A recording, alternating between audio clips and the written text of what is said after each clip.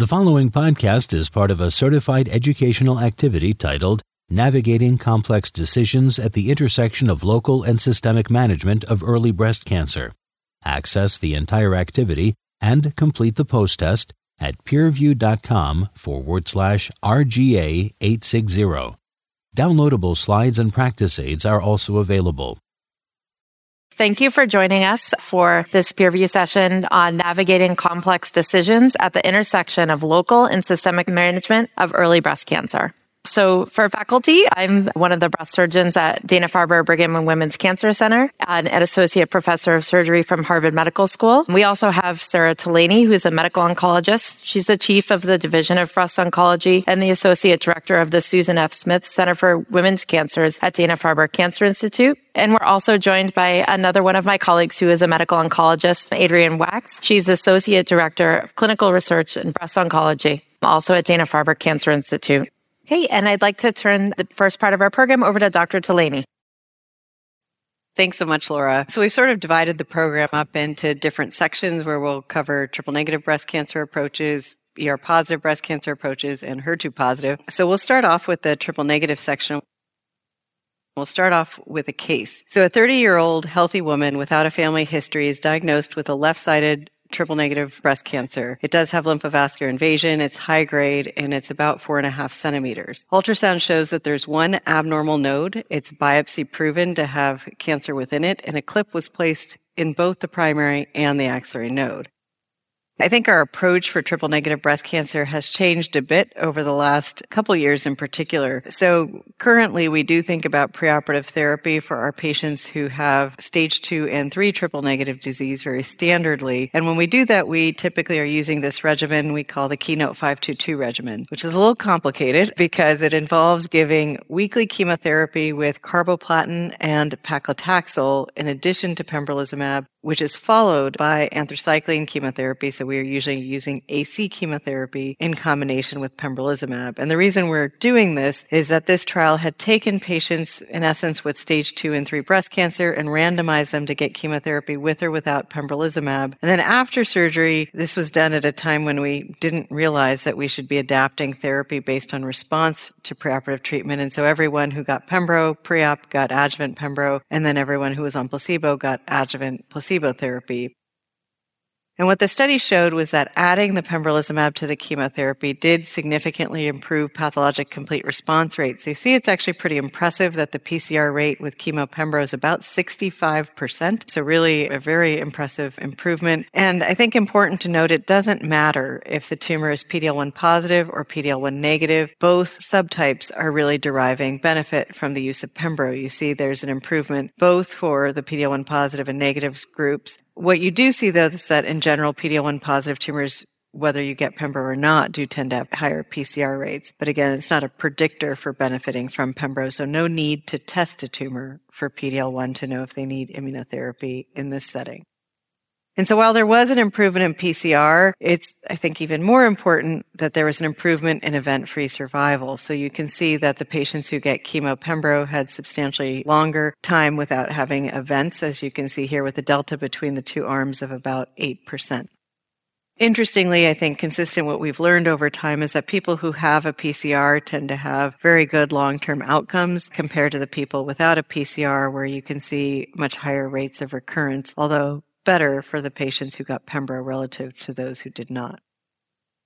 So one question I think we've had is who really needs pembro? Obviously, in Keynote 522, it was all stage 2-3 patients who received this regimen, but could we discern who really needs it based on any clinical pathologic factors? So for example, if you have nodal positivity, are you likely to achieve better outcomes with the addition of pembro compared to lymph node negative patients? But what you see is the hazard ratio for benefit from pembro is really pretty much the same in node positive and node negative patients. So it's not that we can say that node negative patients don't need immunotherapy because they're also gaining similar relative benefit from the addition of pembro to their chemo. The challenge is that these drugs have a lot of side effects. We do know that patients who get immunotherapy can experience immune-related toxicities, many of which are permanent, lifelong toxicities. And we're treating early-stage curative patients with these agents, and I think we do have to be cautious. About 20% of people will get permanent thyroid toxicity from use of pembrolizumab in this setting. We do see 5 to 6% of patients end up with adrenal insufficiency, again, likely permanent lifelong toxicity. And then there are rarer toxicities, things like pneumonitis, hepatitis, colitis, even developing type 1 diabetes. So things, again, that we do have to be cautious about.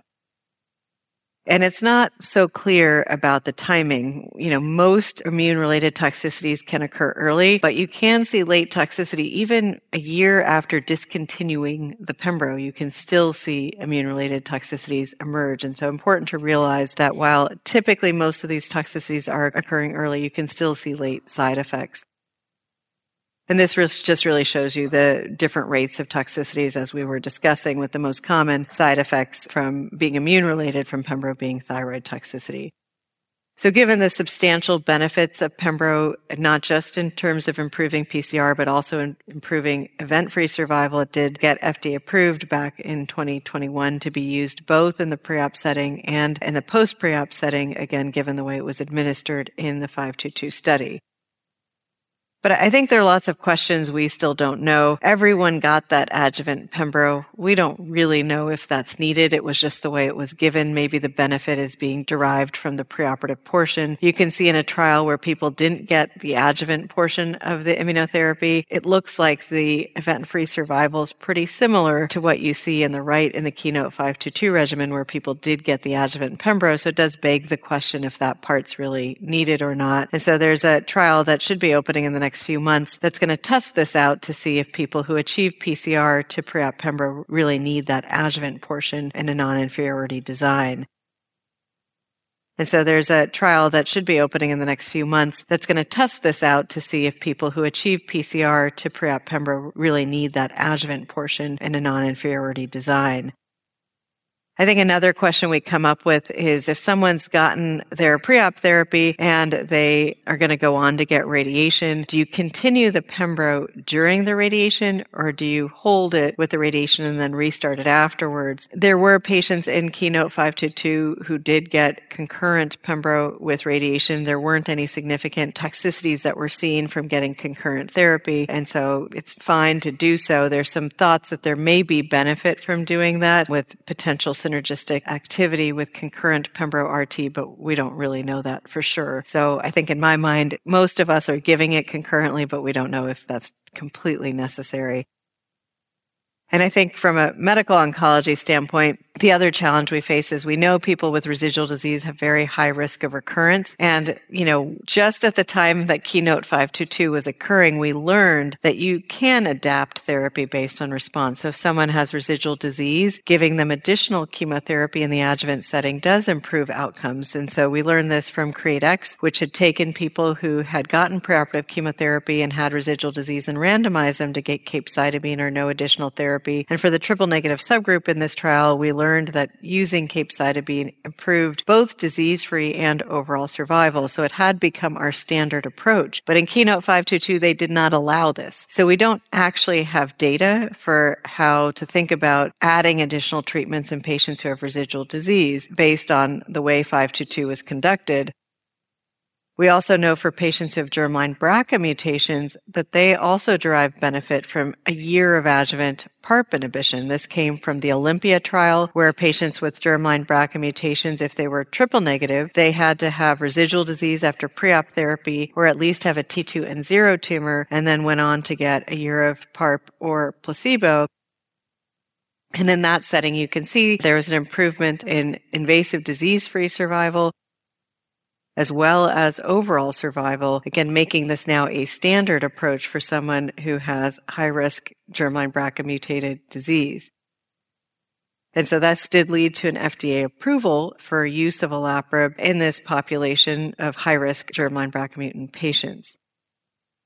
So if we think about our patients currently, again, we would recommend giving preoperative therapy to a stage 2-3 patient because we know we can adapt treatment based on response. And so really important to give those patients the opportunity to get preoperative treatment so we can see how they do. Again, if they have stage 2-3 disease, we are usually using that complicated Keynote 522 regimen with carbotaxol pembro followed by AC pembro. And then if they have a pathologic complete response, then we give them just the adjuvant pembro, whereas if they don't have a PCR, that's where it's a little complicated and a bit data-free. I think for most of us, if they have residual disease, it's a bit made up, but we're giving the combination of capecitabine and pembro, sort of merging what we learned from Keynote 522 and what we learned from CREATE-X. So we give 6 months of capecitabine and the 9 cycles of pembro in the outback setting, whereas if they had a germline BRCA mutation and had residual disease, many of us are combining the olaparib with the pembro, again, sort of merging trial data, which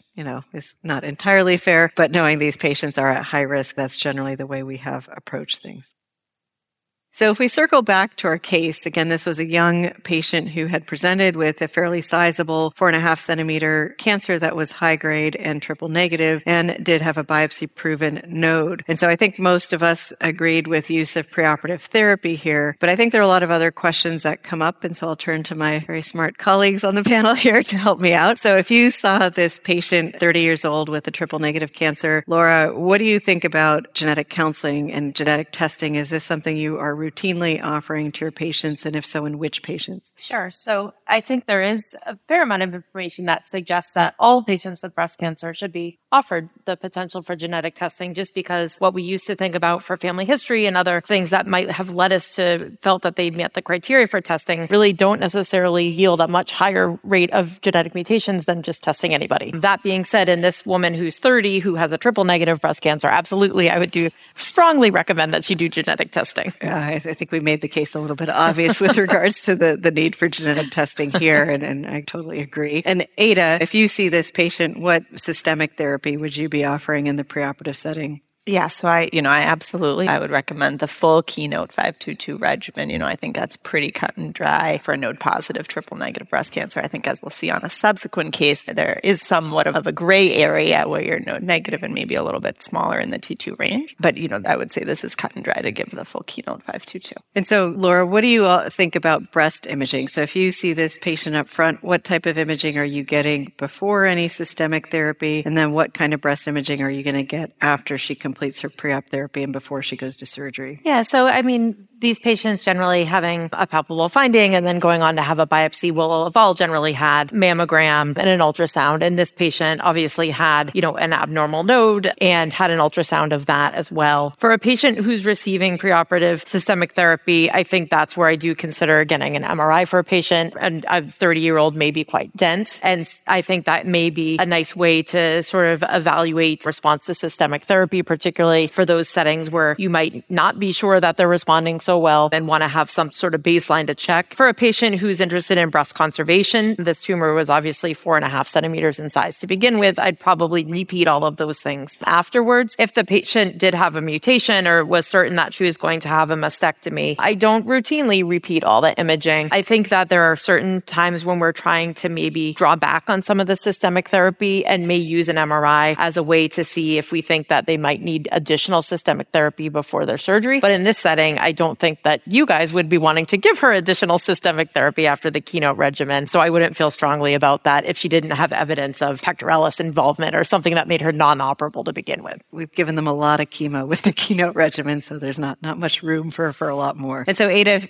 if we're giving this preoperative pembrolizumab and chemotherapy, how are you monitoring them? We talked a lot about the fact that there are immune-related toxicities that can emerge. What do you need to check when you're seeing patients through this type of treatment? Yeah, absolutely. And, as you showed on your figure with all sorts of different organ systems potentially affected and all sorts of potential time courses, unfortunately, this is something we have to think about for a long duration of time and really potentially impacting the entire body. So I think the really important can't miss one in the perioperative setting or the preoperative setting as they complete their immunotherapy-based neoadjuvant treatment and are about to go on to breast surgery is to look for adrenal insufficiency. And we do typically screen for that, even in somebody where you're not, seeing fatigue and hypotension, obvious clinical symptoms. So I do always, at some point at the tail end of the preoperative systemic therapy, check a cortisol level just to try to make sure that we're not setting up our surgical colleagues for any enormous problems in the operating room. So I think that's the most important, can't miss with respect to surgical planning. But certainly, we're also monitoring,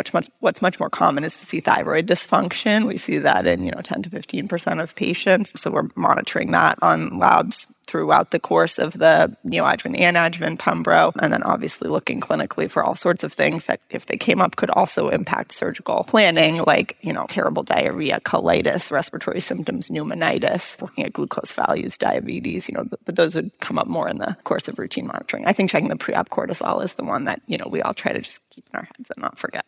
No, good point. And then I think a complicated question that sometimes comes up, at least from a medical oncology standpoint, is what are our surgeons going to do with those lymph nodes? So if someone presented with a node up front, as this patient did, and let's say she has a tremendous response to the Keynote 522 regimen and clinically is now node negative, what are you going to do for axillary evaluation, Laura, at the time of surgery? And how would that be different if there was residual nodal disease? Yeah, so I think if a patient had clinically palpable node prior to chemotherapy and at the end of their chemotherapy continued to have a grossly abnormal and palpable node, we would generally recommend an axillary lymph node dissection. If in this setting, if this patient really had a clinically negative axilla, and that's by physical exam after her chemotherapy, she does have one abnormal node, it does have a clip present, we would generally try to localize the clip node, use dual tracer, and offer the patient a sentinel lymph node biopsy. And generally, we would do intraoperative evaluation because, as we've talked a lot about nodes today, but for those patients who have negative sentinel nodes in this setting, there really is data that supports that if you have,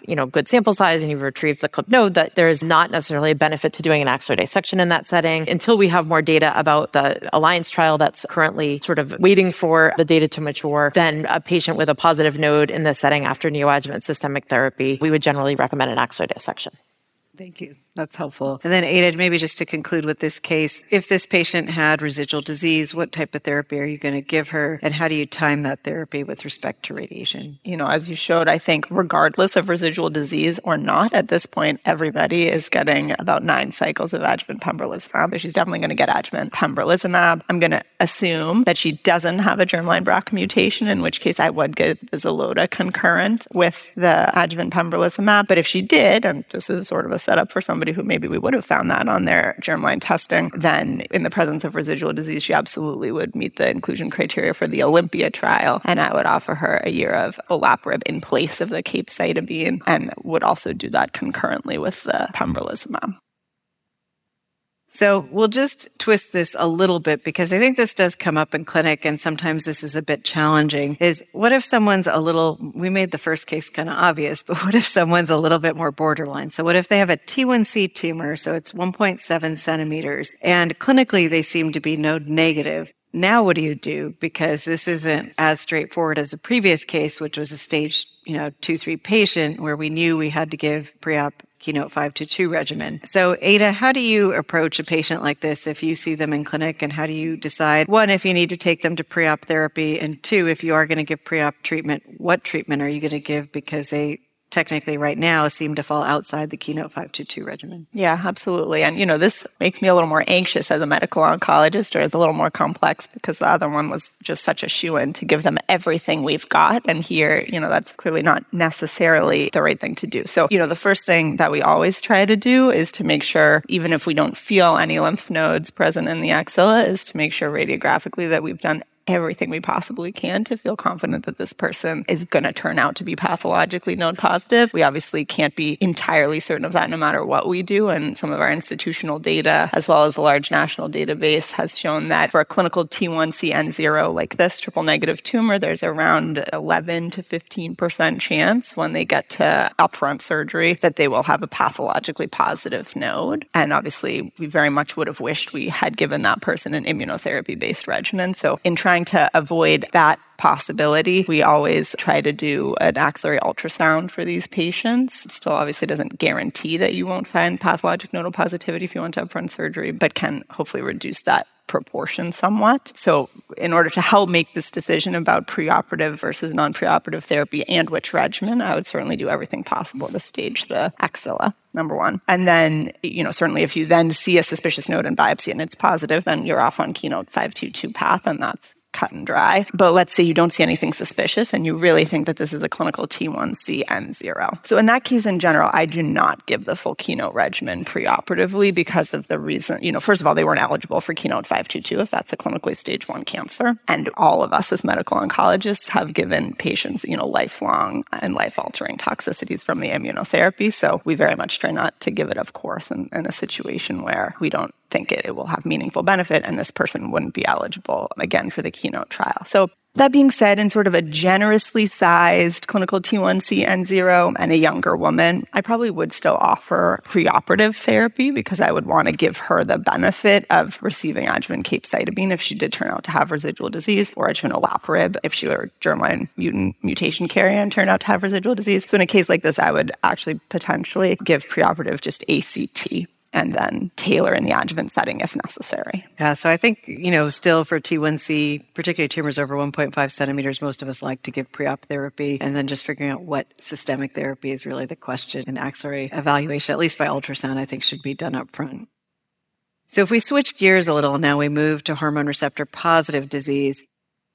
So this is a 42-year-old woman who was found to have a right-sided ER-positive HER2-negative invasive cancer. It was intermediate grade and 2 centimeters in size. There was an ultrasound done of the axilla that did identify a single node that appeared thickened, and FNA was done with clip placement identifying that there was nodal involvement. And so, Laura, how do you think, if you see this patient in clinic, is this someone you're going to take to surgery up front? Would you recommend they get pre-op therapy? And if you do take them to surgery up front, what are you doing for nodal evaluation? Yeah, so I think, these are the kinds of cases I really like to have a multidisciplinary discussion about with my colleagues, because I think when I look at this from the surgical standpoint, there's a patient with if we say 2 centimeters would be a reasonable size for this patient to have a lumpectomy based on her breast volume. And the fact that there's a single node that is, ultrasound abnormal, and I'm going to go ahead and pretend that her exam is normal. Someone just looked with the ultrasound, which we really only want to do pre-op for triple negative and HER2 positive, but if the exam's negative. But if we're looking and we found this one node, my question becomes, is there going to be some benefit from the surgical standpoint for her to have neoadjuvant systemic therapy? And if her cancer is already small enough that she'd be able to have a lumpectomy, if she preferred, there's really not a reason there. And I think the other question becomes, what would the benefit of trying to downstage her be? Or what's the likelihood be that you'd be able to downstage her with preoperative chemotherapy? And I think that, number one, it's not clear to me that a patient like this necessarily is going to get preoperative chemotherapy, and that's where my medical oncology colleagues come in. And number two, when we've looked at the pathologic complete response rate in the axilla for hormone-positive HER2-negative breast cancer, it's at best about 20%. And so I think that making a decision to take this patient through a course of preoperative systemic therapy for that purpose alone really wouldn't be something that I would recommend. So if there was not felt to be a compelling reason from the medical oncology standpoint that she needed preoperative systemic therapy, then the next question would be upfront surgery and what to do with the axilla. Clearly, if the patient had a grossly abnormal node on exam, I think in general people still would recommend an axillary lymph node dissection. These are the patients where we think a little bit about if it's really the exam is negative and the ultrasound is what's identifying a single slightly thickened node. Are these patients where it's really more appropriate to manage them as per Z11? Meaning that you would potentially say if this patient really is clinically node negative by exam and does not have grossly abnormal nodes in the operating room, would it be appropriate to ensure that this clipped node comes out and do a sentinel node on this patient? I think I still have a pretty careful discussion with patients about this because it's definitely not something that's in the NCCN guidelines clearly right now. But I think this kind of situation is the one where I would think about offering that.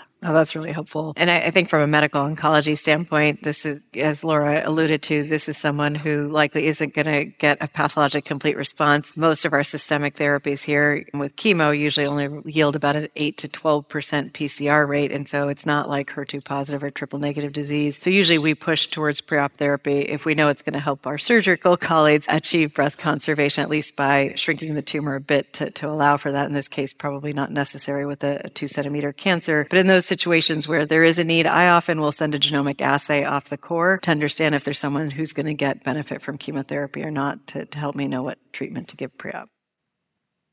But in the adjuvant setting, our treatments have changed a bit from a medical oncology standpoint, where we now have the ability not just to give endocrine therapy to our high-risk ER-positive patients, but also to use a CDK4/6 inhibitor. So this study, Monarch E, looked at patients who had what we would deem high-risk ER-positive disease. This was defined as having 4 or more positive nodes or 1 to 3 positive nodes with another high-risk feature, meaning you had to have a high-grade tumor, a big tumor, so over 5 centimeters, or could have a high Ki-67. And then patients got randomized to get their endocrine therapy with or without abemaciclib, where the abemaciclib was given for 2 years of that portion of time. And here you can see that using abemaciclib did improve invasive disease-free survival with about a risk reduction of 1/3, so a pretty sizable reduction in risk of recurrence. And most of the benefit is seen in preventing distant events, which I think is quite important. Using these drugs does certainly add toxicity. Abemaciclib is an agent that is associated with GI toxicity. So it is important, us medical oncologists are always monitoring for this and using antidiarrheal agents as needed and sometimes dose modification. It does cause some neutropenia, but it's quite mild relative to other CDK4/6 inhibitors, but we are usually monitoring blood counts, and we also look at liver function enzymes because those can sometimes get elevated on abemaciclib. It can also falsely elevate the creatinine. I think that sometimes comes up when you're checking labs as well, so just to be aware of that. The things that are kind of rare but important to realize is there is a risk of blood clot with these agents. It generally is pretty low at about 2.5%, but if given concurrently with tamoxifen, that risk goes up to a little over 4%, so important to be aware of that. And there's about a 3% risk of interstitial lung disease, so again, important if a patient presents with any respiratory symptoms to realize this could be a potential cause. There's been a lot of debate in our medical oncology world about whether or not we should be using Ki-67 to help predict which patients are going to derive benefit from Monarch E, because initially the FDA approval was not just for the Monarch E eligibility based on size and grade and nodal involvement, but also required patients to have a high Ki-67, which I'll be honest, I found a little surprising given the data had shown that abemaciclib was benefiting patients irrespective of Ki-67. Here you can see benefits seen in both high and low Ki-67 patients. But the FDA has revised their approval guidance, and so now the approval is for patients just based on the Monarch E eligibility, based on size, nodal status, and grade. You do not now have to have an elevated Ki-67, which makes our lives in the medical oncology world a little bit easier. So I think one question that I often get asked by our plastic surgical colleagues is if I have a patient on an endocrine agent and abemaciclib and they need to go get reconstruction surgery, what do I do with their medications? Do you need to hold drugs or not surrounding that? And Ada, what do you do in this situation? Yeah, so I would not necessarily hold an aromatase inhibitor, peri-reconstruction or peri-any surgery, but the abemaciclib I would certainly hold for 2 main reasons. One being that it certainly can cause neutropenia or any type of cytopenias, but neutropenia would be the one that we worry about the most. Obviously, we don't want to make you take somebody to surgery who's neutropenic, number one. And then number 2 is the VTE risk, which as you showed is not astronomically high, but we know is elevated a bit with the abemaciclib, especially this person's on AI, but especially if they were on TAM with abemaciclib. So I would hold it for, a few weeks, probably at least 2 weeks ahead of time and at least 2 weeks afterwards, making sure that they're back up on their feet and have, are mobile again post-operatively before resuming. Yeah, I think certainly it depends on what kind of reconstruction surgery, right? If it's just like an expanded implant, not indeed, so, yes, yeah, like this a is week different or something than deep, is fine, yes. Yeah, but a deep, a little different. So I think we discuss that with our plastic surgical colleagues. So I will turn things over to my colleague Ada to take us through HER2-positive disease. Thanks, everybody. All right, so I'll take us through the third and final, but in my opinion, most interesting subtype of breast cancer, which is early stage HER2-positive breast cancer. And I will keep my eye on the clock. We definitely want to have a couple minutes for questions. Let's start with a case. So we have a 55-year-old woman who self-palpates a left breast mass. She has a mammogram and a breast ultrasound, and the mass is 1.7 centimeters. She has a biopsy that shows this a grade 3 ER-positive and HER2-positive invasive ductal carcinoma, and on physical exam, measures about 1.5 centimeters. So again, in that T1C range. And again, on physical exam, you don't appreciate any axillary adenopathy. I think it really is an open question and an interesting question about what is the optimal approach for a clinical T1C N0 HER2 positive tumor like this patient has. And, I think even more strongly than in the triple negative setting, there are very legitimate arguments, even in this larger stage 1 patient population, to take these patients to upfront surgery. And that's the fact that we have 2 large prospective trials. They both happen to have been run by Dr. Talani right there that showed us that we can achieve excellent outcomes by taking these stage 1 HER2 positive patients to upfront surgery and then treating them with a de-escalated regimen in the adjuvant setting. So the first of those was the APT trial, which looked at upfront surgery followed by the adjuvant TH regimen, which is 12 weeks of Taxol and a year of Herceptin. We saw an excellent 10-year recurrence-free interval in those patients. We know that half of that trial population was in the T1C range. And then we also have the ATTEMPT trial, which again was a trial where stage 1 HER2 positive patients taken to upfront surgery in the adjuvant setting got a year of adjuvant TDM1. Again, half of those patients were in the T1C range, like our patient here, and had an incredibly good 5-year recurrence-free interval of 98.3%. So we really do have very compelling data, including clinical T1C N0 patients who are HER2 positive specifically, telling us that we can achieve excellent outcomes with upfront surgery, followed by one of these more de-escalated systemic regimens. But there are also legitimate arguments in favor of taking these larger clinically stage 1 tumors and giving them upfront systemic therapy. One of those is that the Catherine trial, which tells us, which we'll show a little bit later, but which tells us that we can benefit patients with residual disease after neoadjuvant therapy by giving them adjuvant TDM1, that patients with clinical T1C N0 tumors were eligible for that trial. So, maybe we don't want to have patients miss out on the opportunity for that escalation if they don't have a PCR. And then I think the more important argument here that affects a reasonably large proportion of these patients is that, actually even more so than in the triple negative clinical T1C N0 population, we know that pathologic nodal disease is found at surgery in a pretty large proportion of these patients. And specifically, this is some work done from our institution, where we found that if you looked at clinical T1C N0 HER2 positive patients who, again, clinically node negative and were taken to upfront surgery, we actually saw a 25% rate of pathologic nodal positivity in those patients, which, again, that's a pretty large proportion of patients who we will be regretful as medical and as surgical oncologists in the adjuvant setting that we didn't give them the opportunity to get a more comprehensive regimen and something like adjuvant TDM1. So, again, there is not a right answer to this question, and I think you'll get different answers. And as you'll see in the way that trials are designed, you'll get different answers depending on who you ask. But, if you take a patient to upfront surgery, then I think the biggest downside is that you're risking undertreatment for patients who do turn out to be pathologically node positive. There's also this possible risk that you're undertreating those few patients who recurred with an adjuvant de-escalated regimen, but that really is a very small number of patients, and we don't, because patients do so well on those regimens, we don't know if they would have been rescuable with additional therapy. And if we give all of these patients upfront systemic therapy, and really the standard upfront systemic therapy would have to be something like TCHP, then we basically know that we're over-treating from a medical oncology perspective all of those patients who actually could have gone to upfront surgery and gotten simplified and de-escalated adjuvant regimen, and we're exposing those patients to a significant amount of toxicity. So like I said, I don't think there's a clear right answer here, but it's, I think, a very important cohort to do as best as you can to accurately stage the axilla up front to help you make this decision, and also a population where it will be interesting and important for us to develop prognostic biomarkers. And of course, considerations that you can bring in as you make this sort of impossible decision are about the patient's age. Are they at less is more, on more is more? Their fitness and comorbidities. How big are they within the T1C range? So as Sarah said, I think sometimes we use 1.5 centimeters as a little bit of an unofficial and not evidence-based cutoff. And then their hormone receptor status and whether you're going to be able to offer them adjuvant endocrine therapy and give them the benefits of that approach. So this is the same case again. Again, a clinical T1C N0 HER2 positive tumor. What would your approach be to this patient? I think the right answer in my mind to this question is that you do an axillary ultrasound, which is the way to do as best you can to make sure if you're considering upfront surgery that that's appropriate. But say that axillary ultrasound is negative, I think, there's an appropriate spectrum of responses here. And you would get different ones if you ask different medical and surgical oncology teams.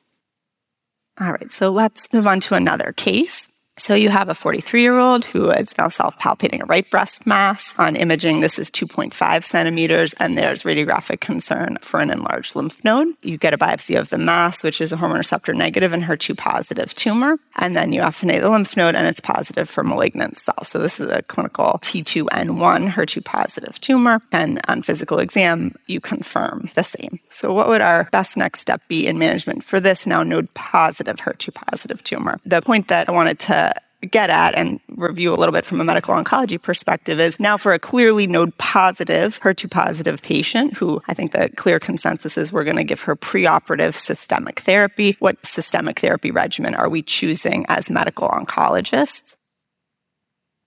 And this is something that has been hotly debated for a decade now, basically, or more. And basically, we've had historically two choices: an anthracycline-based regimen, which is usually ACTHP or THPAC, where the A, or the doxorubicin, is the anthracycline drug, or a regimen like the one that's shown on the end here, which is TCHP or docetaxel, carboplatin, and trastuzumab. Now that it's the modern era, this trial did not include pertuzumab, but now in the modern era, we would put pertuzumab in as a component of a neoadjuvant regimen. And so this trial was the first one that really looked at an anthracycline-containing regimen, like ACTH or ACTHP, versus an anthracycline-sparing regimen, like TCH or TCHP. This trial didn't actually compare the two head-to-head, but when you looked at the outcomes alongside each other, it really looked like the outcomes seemed pretty equivalent for the ACTHP-like regimen and the TCH-like regimen. And then very importantly, as you can see on the bottom here, it really is quite clear that if you spare the anthracycline, you end up giving the patient a lower risk of cardiac toxicity and numerically fewer cases of secondary leukemia. And secondary leukemia is obviously very uncommon regardless, but it does look clearly to be slightly increased by using an anthracycline agent. And so that trial gave us some confidence that we could potentially spare the anthracycline for these higher risk HER2 positive patients. More recently, there was a different trial conducted called the TRAIN2 trial, which did actually a head-to-head comparison of an anthracycline-containing regimen, which is the blue one on the bottom there, versus an anthracycline-sparing regimen, which is the orange one on the top. And what these authors showed is that in terms of PCR rates, there were very high PCR rates, 67, 68% with both of these regimens, and they obviously looked equivalent. It didn't look like there was an advantage to incorporating anthracycline. And of course, we care about PCR rates, but we care even more as medical oncologists about event-free survival and overall survival. And we saw as well here that it really looked like long-term outcomes were maintained even without the anthracycline given in the early stage setting with, again, less cardiac toxicity when you don't give the adriamycin and less leukemia. So the bottom line here is I think, nationwide, the anthracycline-containing regimens, whether in the neoadjuvant or the adjuvant setting for HER2 positive breast cancer, are really falling out of favor. We have both of these trials, BCIRG 006 and TRAIN2, that are giving us confidence we can achieve similar long-term outcomes when we use a taxane-based as opposed to an anthracycline-based regimen. That seems to be true even in the highest risk patients, and we certainly expose them to less cardiac toxicity and fewer cases of leukemia. So more and more, I think that you've probably already seen and will continue to see, we're using TCHP as opposed to something like THPAC. I want to put one slide in here just about immunotherapy in the neoadjuvant HER2 positive breast cancer population. You just heard a lot at the beginning of the session about what a home run immunotherapy has been in the neoadjuvant setting for triple negative breast cancer. And so, just to say the same question or similar question has been asked in early stage HER2 positive breast cancer as well. The Impassion 050 trial looked at adding atezolizumab, a different checkpoint inhibitor, to a neoadjuvant ACTHP type of regimen, and there was absolutely no difference in PCR rates between the checkpoint inhibitor and the non-checkpoint inhibitor arms of this trial. That seemed to be true regardless of whether you were PD-L1 positive or PD-L1 negative, and not only did it not add anything in terms of efficacy, but actually there were more deaths in the atezolizumab arm on this trial. So it seemed to add important, obviously very worrisome toxicity. So this has been looked at in a phase 3 trial, and we do not use neoadjuvant immunotherapy for patients with HER2 positive disease. I think, you'll see more and more this question of whether neoadjuvant THP as opposed to TCHP will become a new standard for patients with HER2-positive breast cancer being treated in the neoadjuvant setting. And I won't belabor this in the interest of time, but there are 2 large trials that are ongoing, Compass HER2 PCR in the US, Decrescendo in Europe, both of which are looking at whether THP is an adequate regimen to start with for patients with stage 2 and 3 HER2-positive breast cancer. So at present, that is still not the standard. Somebody treated in the neoadjuvant setting will typically get a regimen like TCHP, but maybe in a couple of years with the results of these 2 trials, we'll understand that we can do a slightly less intensive regimen. So in this, let's move on to a second portion of this case and talk a little bit about nodes, although I know you said, Laura, this has already been discussed quite a lot today. So in this case, you have this node-positive patient. She gets her 6 cycles of neoadjuvant TCHP. She has an excellent and complete clinical response. So she goes from clinically node-positive to negative. How do you approach the axilla surgically here? HER2 positive or triple negative, they're getting preoperative systemic therapy, or we're considering preoperative systemic therapy. Those are the main patients that we're doing axillary ultrasound on routinely. For patients who are hormone positive and planned for upfront surgery or very small triple negative or very small HER2 positive breast cancers, that's not something we're doing routinely. In this particular patient, similar to the patient we had with the triple negative disease, it sounds like she's had a very nice response to the therapy, that she now has a clinically negative axilla. And this would be a patient, again, where we would potentially begin by offering her sentinel lymph node biopsy and then make decision intraoperatively about whether an axillary dissection is needed based on the response. So this is our final case, and I think we have about 2 more minutes before we want to move to your questions, which should be a perfect amount of time. So in this case, this is a patient who presents with a large breast mass. She has multiple positive lymph nodes at baseline. This is a HER2 positive tumor. In her case, she gets her 6 cycles of neoadjuvant TCHP and unfortunately does not have as good of a clinical response. So she makes it to a lumpectomy with an axillary lymph node dissection for persistently clinically node positive disease and has residual disease in both breast and node. And so from the medical oncology perspective at this point, what should we do with her? And so the standard of care here is the use of adjuvant TDM1 that I had referenced earlier. And this was established as a standard by the Catherine trial, which was presented back in 2018 and compared patients in this exact situation who'd gotten neoadjuvant therapy, had residual disease at surgery, and randomized them to either TDM1 or trastuzumab. And in this trial, there was about a hazard ratio of exactly 50% in favor of reduced events long-term and improved outcomes with the TDM1 over the trastuzumab arm. And so we routinely, in patients with any amount, even 1 millimeter of residual invasive disease, will give them adjuvant TDM1 on the basis of these data. We have a couple of trials that will potentially tell us, should we be doing even more than TDM1 for these high-risk patients? The Estefania trial is going to look at adding TDM1 plus atezolizumab and see if that adds something in terms of outcomes. I already told you the enthusiasm is very muted for immunotherapy in HER2-positive disease, but we'll see what this shows. And then, the most exciting drug we have as medical oncologists at this point in HER2-positive breast cancer, and also actually HER2-negative, HER2-low breast cancer, is, of course, TDXD, or in HER2, a novel antibody drug conjugate. And so the DESTINY-Breast05 trial is going to compare this residual disease patient population and see if TDM1 versus TDX, which is more advantageous between TDM1 and TDXD. Great. Thank you. So I do want to try to answer some of the questions, both that you've submitted and that have come through virtually. Sarah, I'm going to give the first one to you, just because we've discussed this in our group a lot. There is some concern for these patients who are now potentially having a positive sentinel node in the setting of hormone-positive disease that are now not going on to have an axillary dissection. How do you make the decision about ABEMA? Great question, because as we were alluding to, the eligibility for using ABEMA meant that you had to have 1 to 3 positive nodes and have a tumor over 5 centimeters or be high grade or have more than 4 nodes. And so if we have someone who just got a sentinel node and let's say has 1 node but doesn't have a tumor that's over 5 centimeters or is not high grade, then as a medical oncologist, we're not sure if they're a candidate for abemaciclib. And so this does come up is, does someone actually need an axillary dissection then to make that determination? And in truth, most of us are not pushing our surgical colleagues to go back to the operating room and get the axillary dissection simply to tell us the number of lymph nodes involved, purely to make someone a candidate for abemaciclib. I think most of us are using a bit of clinical judgment. If someone has a high probability of being found to have additional nodal involvement, that will often sway us. Or if, the tumor is a little bit borderline, it's 4 centimeters instead of 5 centimeters. It's a bigger cancer. I think, again, we tend to lean towards using abemaciclib, but I am not pushing people to get an axillary dissection. Great. Thank you. And to stay on the hormone positive kind of theme here, for that second case, that was a premenopausal woman with a node positive breast cancer. There's a number of questions that are asking about the role of genomic testing in terms of when would you do an oncotype on a patient like that? And then also thoughts on not oncotype, but something like mammoprint or blueprint. How would you decide what to use?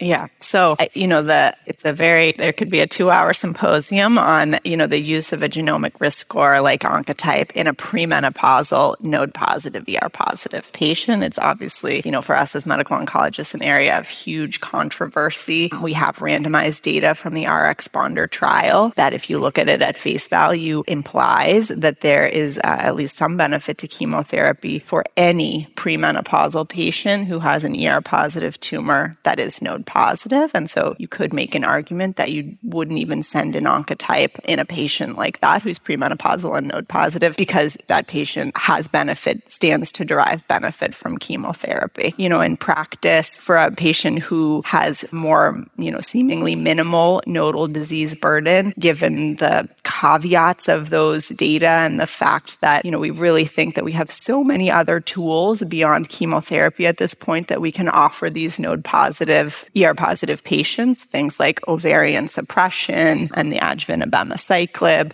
I think that we often, as medical oncologists, if we have a situation where we think it's going to be a more minimal nodal disease burden, I personally, and I think most of us, would send a genomic risk score in that case. Obviously, if you're seeing multiple, positive lymph nodes on exam or on imaging, then that's probably somebody who you're going to tell as a premenopausal patient, or potentially a postmenopausal patient for that matter, that you don't need to send a genomic risk score, and you feel like that person is going to be committed to chemotherapy. But for a modest lymph node burden, I would send the oncotype and use it to help inform treatment decisions. In terms of, which genomic risk score to send, the oncotype versus the mammoprint are generally the two options that we're thinking of. Certainly we as an institution typically favor sending the oncotype.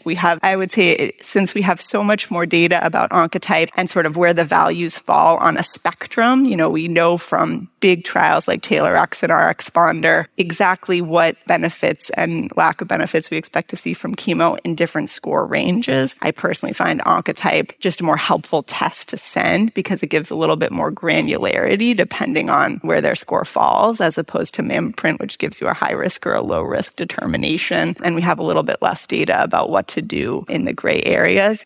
That being said, it's absolutely reasonable to send mammoprint. We have data that mammoprint can be helpful in guiding therapies in node negative and node positive patients. But, our typical institutional practice is very much to send oncotype. Great. And that question that's surgical, so I'll answer it. I won't make you guys. There's a question about for patients who are going to the operating room for potential sentinel node, do we, always consent them for possible actually lymph node dissection based on intraoperative findings? And I would say for patients who have received preoperative systemic therapy, yes, that is very often the case that we're reflexing to do an axillary dissection if the nodes come back positive or if they don't map to a sentinel node. And I think the other setting we talked about with the patient with what looked to be a single low volume of disease in the nodes, I personally do consent all those patients for an axillary lymph node dissection as well at time of surgery. And that's because, number one, there are times when you get in there and they're really not, grossly negative nodes. You can tell that really clinically they're positive. And then I wouldn't offer that patient a sentinel node in that setting because they really wouldn't meet the criteria for Z11. And I think the other thing, I have the benefit of having the ability to have intraoperative evaluation of my nodes. And when I have a patient like that where I know they are node positive, I will even send my sentinel nodes for intraoperative evaluation, because if I find out there's more than 2 nodes that are positive, I'm going to convert them to an axillary dissection at that time as well. I think we'll probably cut it off there. Thank you. Thank you so much. This activity is certified by PVI. Peerview Institute for Medical Education. Remember to download the slides and practice aids. Thank you for listening. Download materials and complete the post test for instant credit at peerview.com/RGA860. This activity is supported by independent educational grants from AstraZeneca and Merck & Company Incorporated.